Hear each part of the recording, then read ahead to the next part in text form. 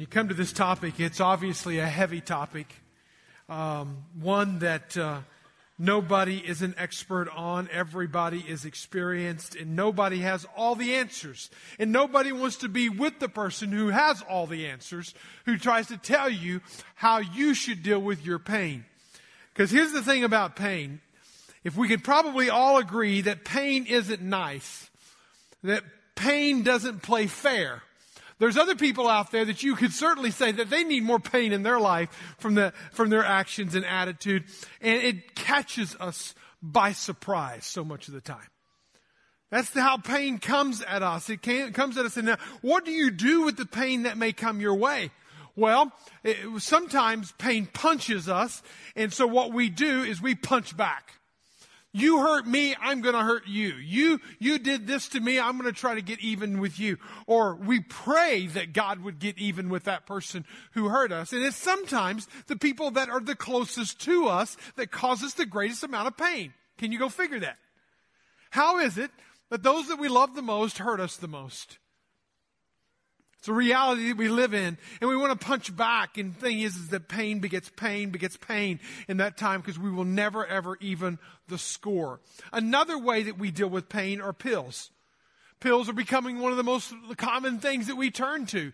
And I say this, pills in the sense of any kind of addiction. It could be an alcohol addiction. It could be literal pills. In fact, the CDC says that the one of the leading cause, I think it's the actual leading or the second leading cause of accidental death in America today are the abuse of prescription pills. And what we've done is we've medicated ourselves into this trying to fix the pain that comes our way. Another way that we deal with pain is pleasures. The way we deal with the pain is okay, if it hurts here, I'm going to go over here and I'm going to consume and I'm going to take and I'm going to receive. And I'm going to, if one piece of chocolate cake won't fix it, the entire cake will fix it surely. Or why buy a pair of shoes in retail therapy when you could buy a whole new outfit, right? So we end up spending to try to medicate, or we eat to try to medicate and alleviate the pain. In a few weeks, or actually maybe a little over a couple months now, we're going to have with us a couple that we had with us a couple of years back, and that's Justin and Tricia Davis. And they have an incredible story of their life and how, because of some pain that was introduced to their marriage literally crumbled apart. And they're going to tell the story of how they worked through that pain, that suffering that they experienced as a couple, and how God has used that to refine them in the midst of their pain. And it's an incredible story, and one that I hope you will make plans right now and go online. It's a free event because of your gifts and offerings to Grace Point. We're able to offer this free to the community. I encourage you to make this weekend a priority. To learn about and through other people and how the pain, so that we can learn from other people's pains and not hopefully repeat theirs. Another way that we deal with pain is the parachute method. I'm going to just run. I'm going to run in the other direction. I'm going to jump. I'm going to go to another relationship. I'm going to go to another church. I'm going to go to another job. And we're going to get away from the pain. And it is the fight or flight. Again, we realize that pain isn't nice. It isn't fair. It catches us off guard. It surprises us. But here's another thing, and I said this in the beginning a few moments ago, is pain also wedges into our life to create margin. A season of pain requires margin for us to be able to go. Margin is that space between load and our limits, the Lord and His leading. And that is what we've used as that definition for margin. And as you deal with margin, you realize that you're dealing with a weight capacity. And what pain does is it adds on weight. It adds on pain. It adds on suffering. And it literally, we can't function at 100%. Even when we are 100%, our 100% is not what 100% was before. Because we just can't operate that way. that weight begins to weigh down on us. And how is it that in those moments of pain, what is it that we're going to zero in on? Is it going to be the pain? Because the pain is clearly coming at us. The pain is clearly on us. The pain is inside of us. What are we going to do? Take more PTO time? Or are we going to take more run again in another direction? How are we going to deal with the pain? Find in your Bibles the book of Ecclesiastes, where we have been now for well over a couple of months. And we're over halfway. We're in chapter 7. And I want to just read one phrase to just kind of lay the foundation for this. I want you to read it with me. It's a short phrase. It's in verse 14. We're going to see the entire chapter 7, verse 1 to 14. But I just want us to zero in on this phrase. Read it with me. In the day of adversity, consider God. In the day. Breaking that down word by word. In the moment, in the season, in the time, in the epic that you're living in that day.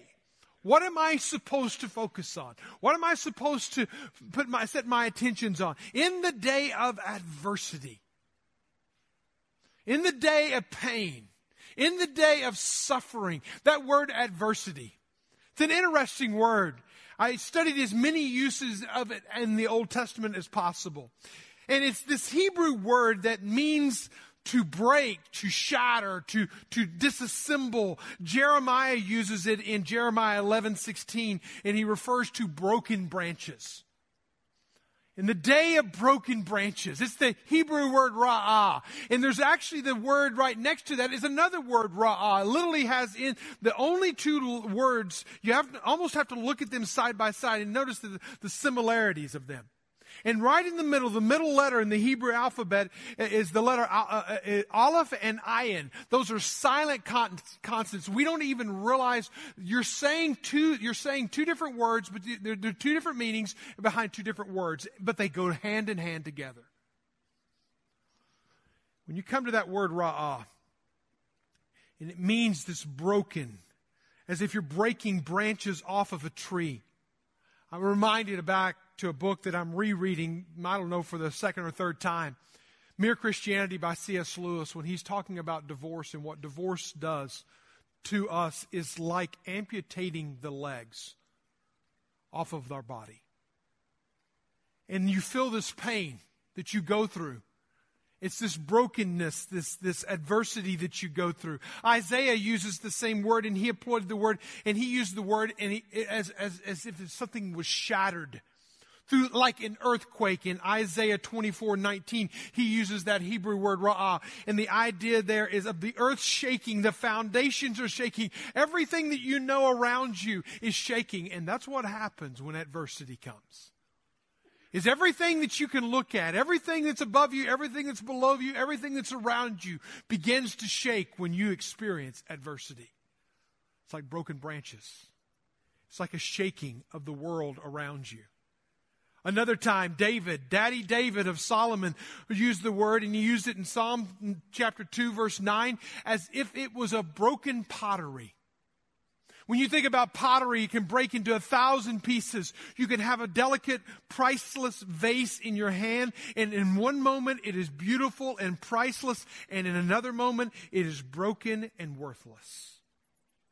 When adversity comes, it looks like a broken vase. What am I to do? Broken limbs, earth shaking, broken vase, and there's 1,000 different pieces. What am I to do in the day of adversity? Say it with me again. Consider God. It's that other Hebrew word, consider, that I want us to zero in on for just a second here. To let that be the focus of our moments here. That we realize that this is the word that was most used by the prophets whenever they're telling the people of Israel to look at God, to consider God. That is what we are to focus our attention on. And in a day of suffering and pain, what are we to do? In that time of a miscarriage, what are we to do? In that time of broken promises, what are we to do? In that time of betrayal, what are we to do? We are to consider. Not the betrayer, not the missed dream, not the broken promise. We are to consider God. In the midst of all of that, C.S. Lewis also goes on to say, God whispers to us in our pleasures, but he shouts to us in our pains.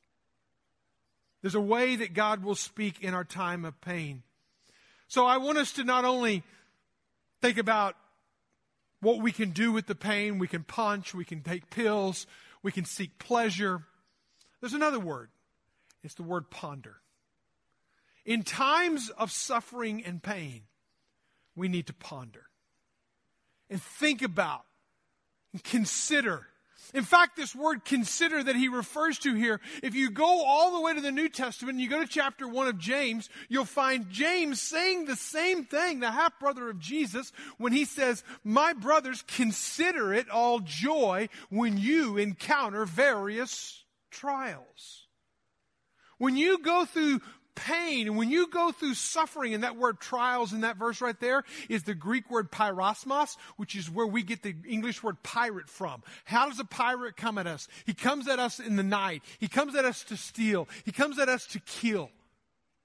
There will be pains in our life that we will have no control over. They will come to us. What are we going to do with them? Consider it all joy. Easier said than done. I wonder today, can we learn to ponder in pain, but not on pain? Break that down. Can we learn to ponder in pain, but not on pain? When we ponder on pain, what we do is we make pain the object of our life, the focus of our attention. He doesn't say, consider your pain. He says, consider God. He doesn't say, consider your trials. He says, consider it all joy, my brethren. And he goes on to talk about what God is trying to do in our pain. So what we need to do is we don't ignore the pain. We don't medicate the pain. We don't run from the pain. But we actually, in the pain, ponder on something else. We ponder on God. We ponder on what he's wanting to do. So truly, when you come to this phrase, you must think about it in light of like this. We say it when we go to the gym, no pain, no gain. No pain, no gain.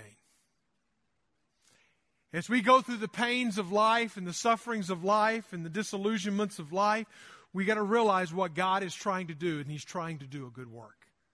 In Ecclesiastes chapter 7, we just read verse 14. If you go back to the previous verses, what he's going to do is no more than 7 different times he's going to use one Hebrew word, the Hebrew word tov. Now, we mentioned that a few weeks ago in our study through Ecclesiastes. It's the Hebrew word for good. Every time God finished one of the days of his creation, he ended it by saying it was tov. It's one of Solomon's actual favorite words in all the book of Ecclesiastes. We know vanity of vanities, all is vanity. Vanity is one of the key words of Solomon's writing. But another key word is better or good or tov. And it's the idea that, hey, we want to get to a better life. We want to get to a good life. And so what Solomon's going to do is he's going to lead us to that conclusion of when we are in adversity, consider God. Right, prior to that, he's going to lead us there by pointing to a better way of life. And what we need to ponder on, pain forces us to push pause on a lot of life when we think we have control. So I want us to have 4 perspectives on pain, or in pain, not on pain, in the pain that we're going through. And let's consider them from the words of Solomon himself. And just jot these down. Again, here's the thing is these are going to seem like random statements almost all over the page. Bear with me because it's Solomon's writing. I'm just the reporter. I'm just the messenger. But I think there's something also pretty cool about that is because every one of us in this room will experience pain at different times in different ways, and there's no magic pill. There's no magic one-word solution. There's no one answer fits it all.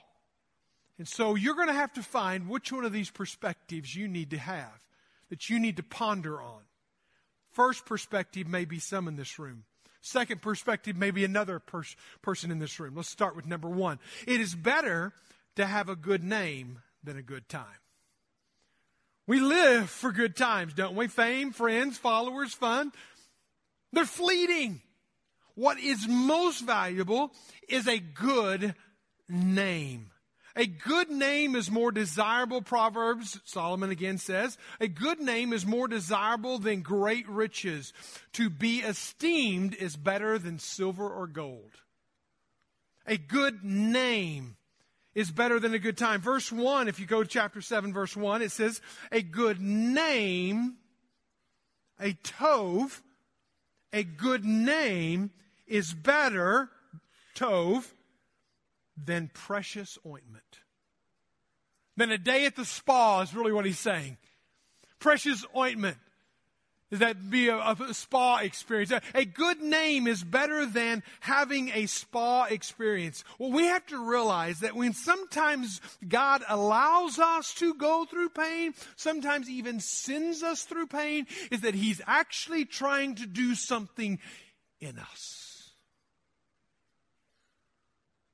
Changing who we are. Fixing, knocking some rough edges off. And instead of getting angry at God, pointing our finger at God, maybe we need to lean in and say, God, what are you doing in me? In this pain, what are you doing in me? Charles Spurgeon said it like this: beware of no man more than yourself. We carry our worst enemies within us. 1 Peter chapter 1, verse 6 and 7 says this: you have been grieved by various trials. Uses the same word that James uses back in James chapter 1. You've been grieved by various trials. What did I say? Sometimes margin creates grieving, not sometimes relief. So that, here's the purpose clause, so that, henna clause, that the tested genuineness of your faith, more precious than gold, that perishes though it be tested by fire, may be found to result in the praise and the glory and the honor of the revelation of Jesus Christ. Basically what he's saying is God's going to sometimes put you in the furnace to melt you down, to strip away your false pretenses, to deal with some character issues. He's going to put you in a position that's going to hurt. It's going to be hot. It's going to seem unfair. But He's doing it for your own good. Alan Redpath said it like this: when God wants to do the impossible task, He takes an impossible person and He crushes him. What is God wanting to do in your life? There's a book that sat on my shelf for a number of years by Dan Allender, Leading with a Limp. Before I ever read that book, I picked it up. I'd recommended it. I'd heard about it. I'd read through portions of it. It was a good book. It was one of those good books, but it became a great book when I found myself in a season of deep, deep pain. And I pulled that book back off the shelf and I read it and I couldn't put it down. Leading with a Limp. He goes on to say in that book just many great points of wisdom. Character can grow immeasurably as I suffer through the loss of illusions, the death of dreams, and the shattering of success. Suffering grafts our heart to grace. God may put us through pain so that we can be grafted to grace in a beautiful, powerful way. So here, what should I ponder? Ponder this question: how is God developing my character? How is God developing my character? Ponder that question in your season of pain. Number two, another perspective is it's better to have perspective through life than pleasures for life. And man, don't we live for pleasures? John Piper said this. He said, pleasures has ruined far more people than pain ever has.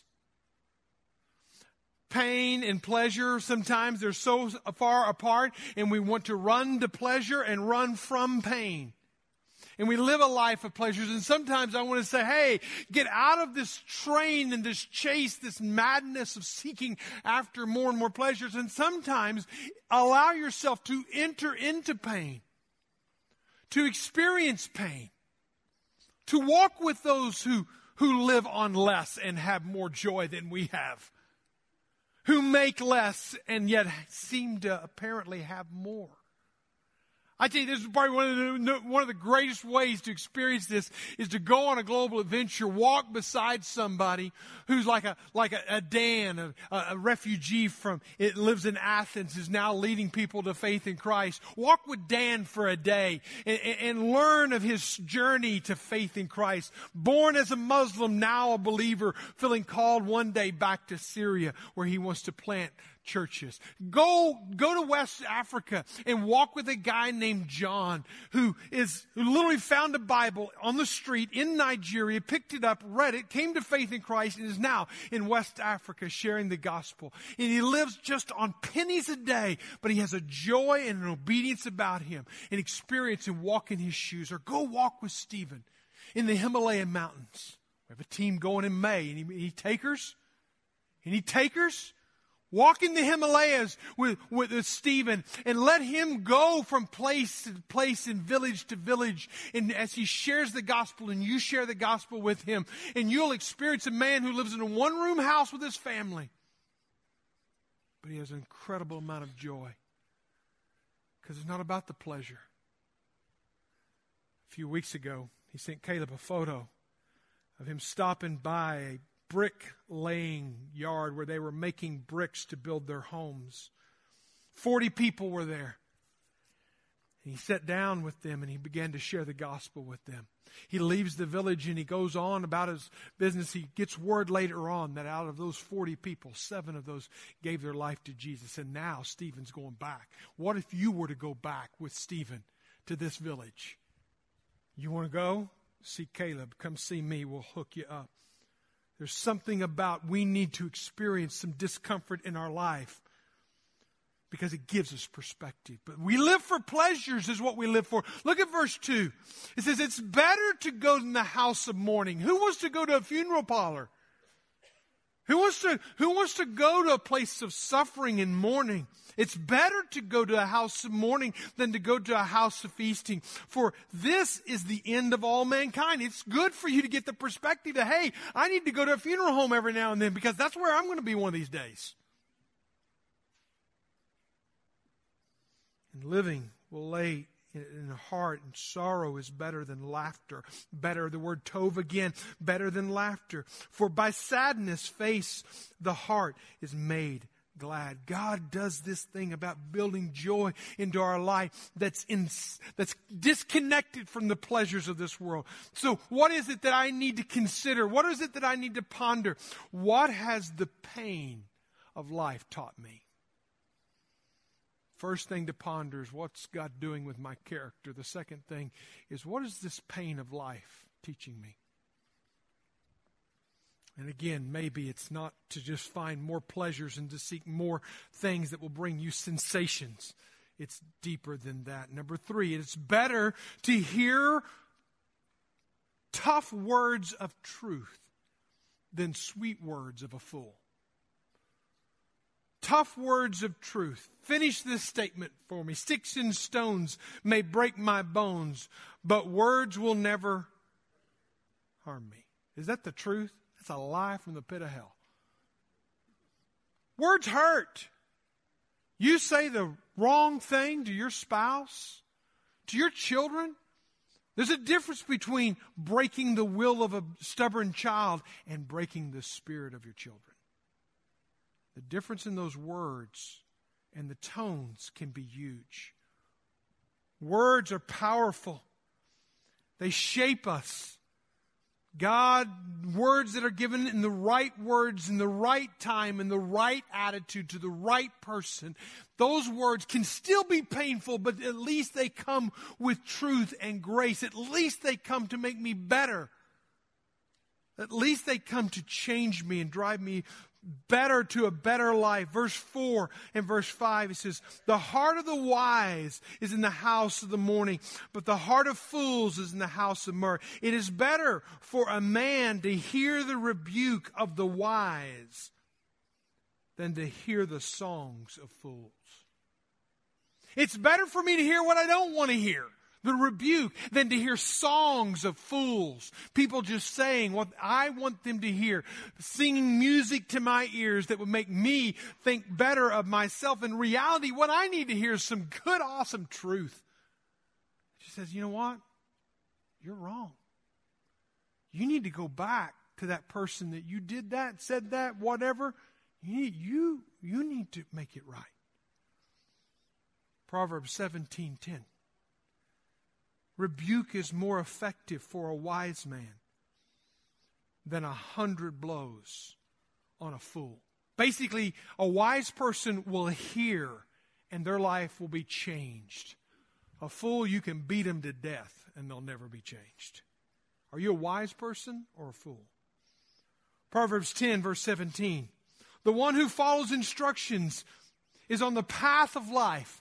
Get on the path of life, okay? Follow instructions. Listen to wisdom. But the one who rejects correction goes astray. He is often reproved, Proverbs 29:1.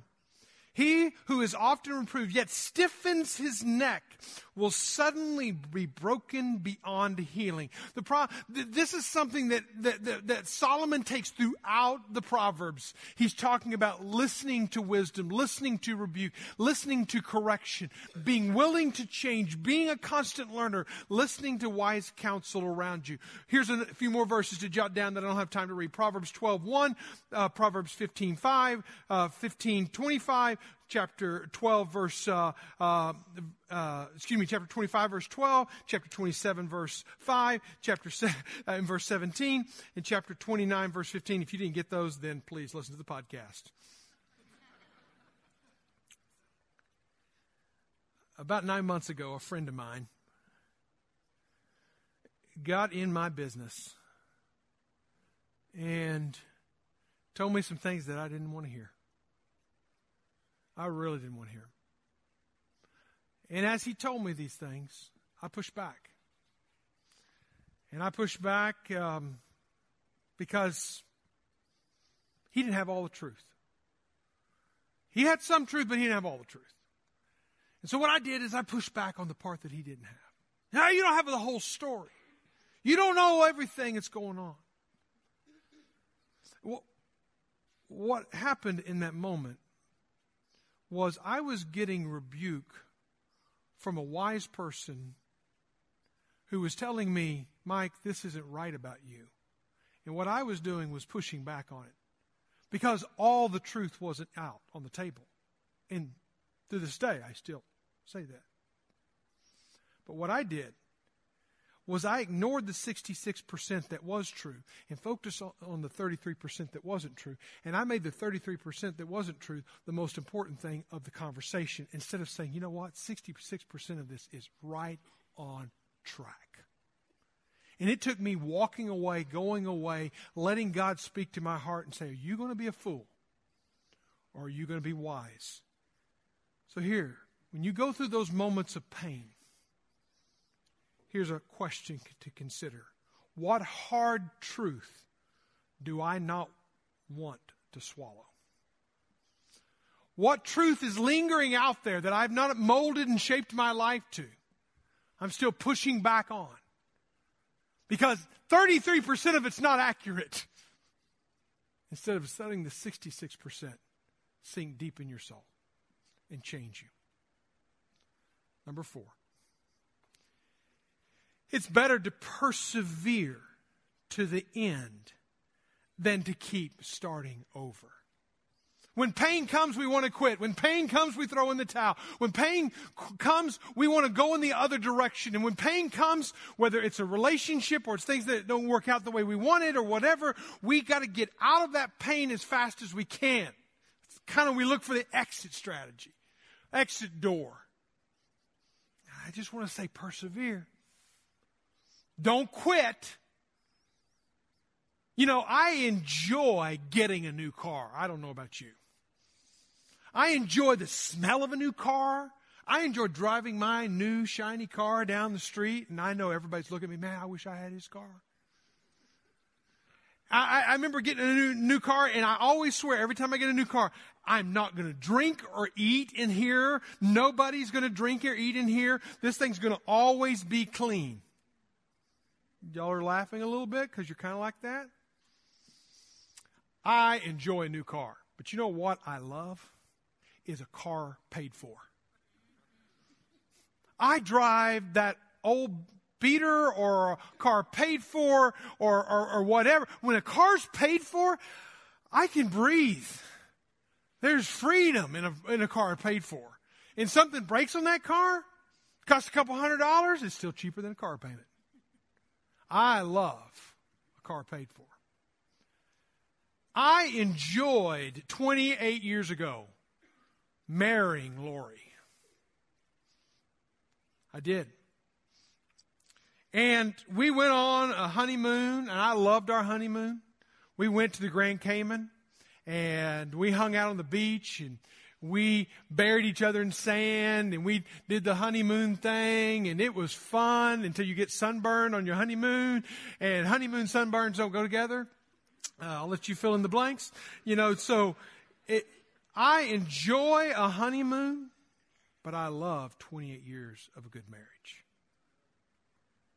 And you know what? You don't get to 28 years in 28 days. It takes 28 years to get there. Look at verse 8. Better is the end of a thing than its beginning. Better, tov, is the end of a thing than its beginning. See, there's a grit test in life that whether or not I'm going to hang in there or I'm going to quit. And when pain comes, the tendency is to quit, to go to exit, to go to parachute, to go to pills, to go to pleasures, to go to some other direction instead of hanging in there.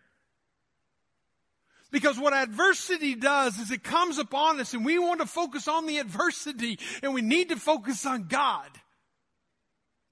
The King of our life, the Master of our destiny. Proverbs 24 verse 10, jot it down. If you faint in the day of adversity, what does it say about you? It says your strength is small. Your strength is small. Jeremiah, I like the metaphor. And again, you read the prophets, you get all kinds of metaphors and imagery thrown in there. And I like Jeremiah's writings when he's talking about running and walking and stumbling and falling. And he said it like this. He said, if you have raced with the runners and they've worn you out, how will you compete with the horses?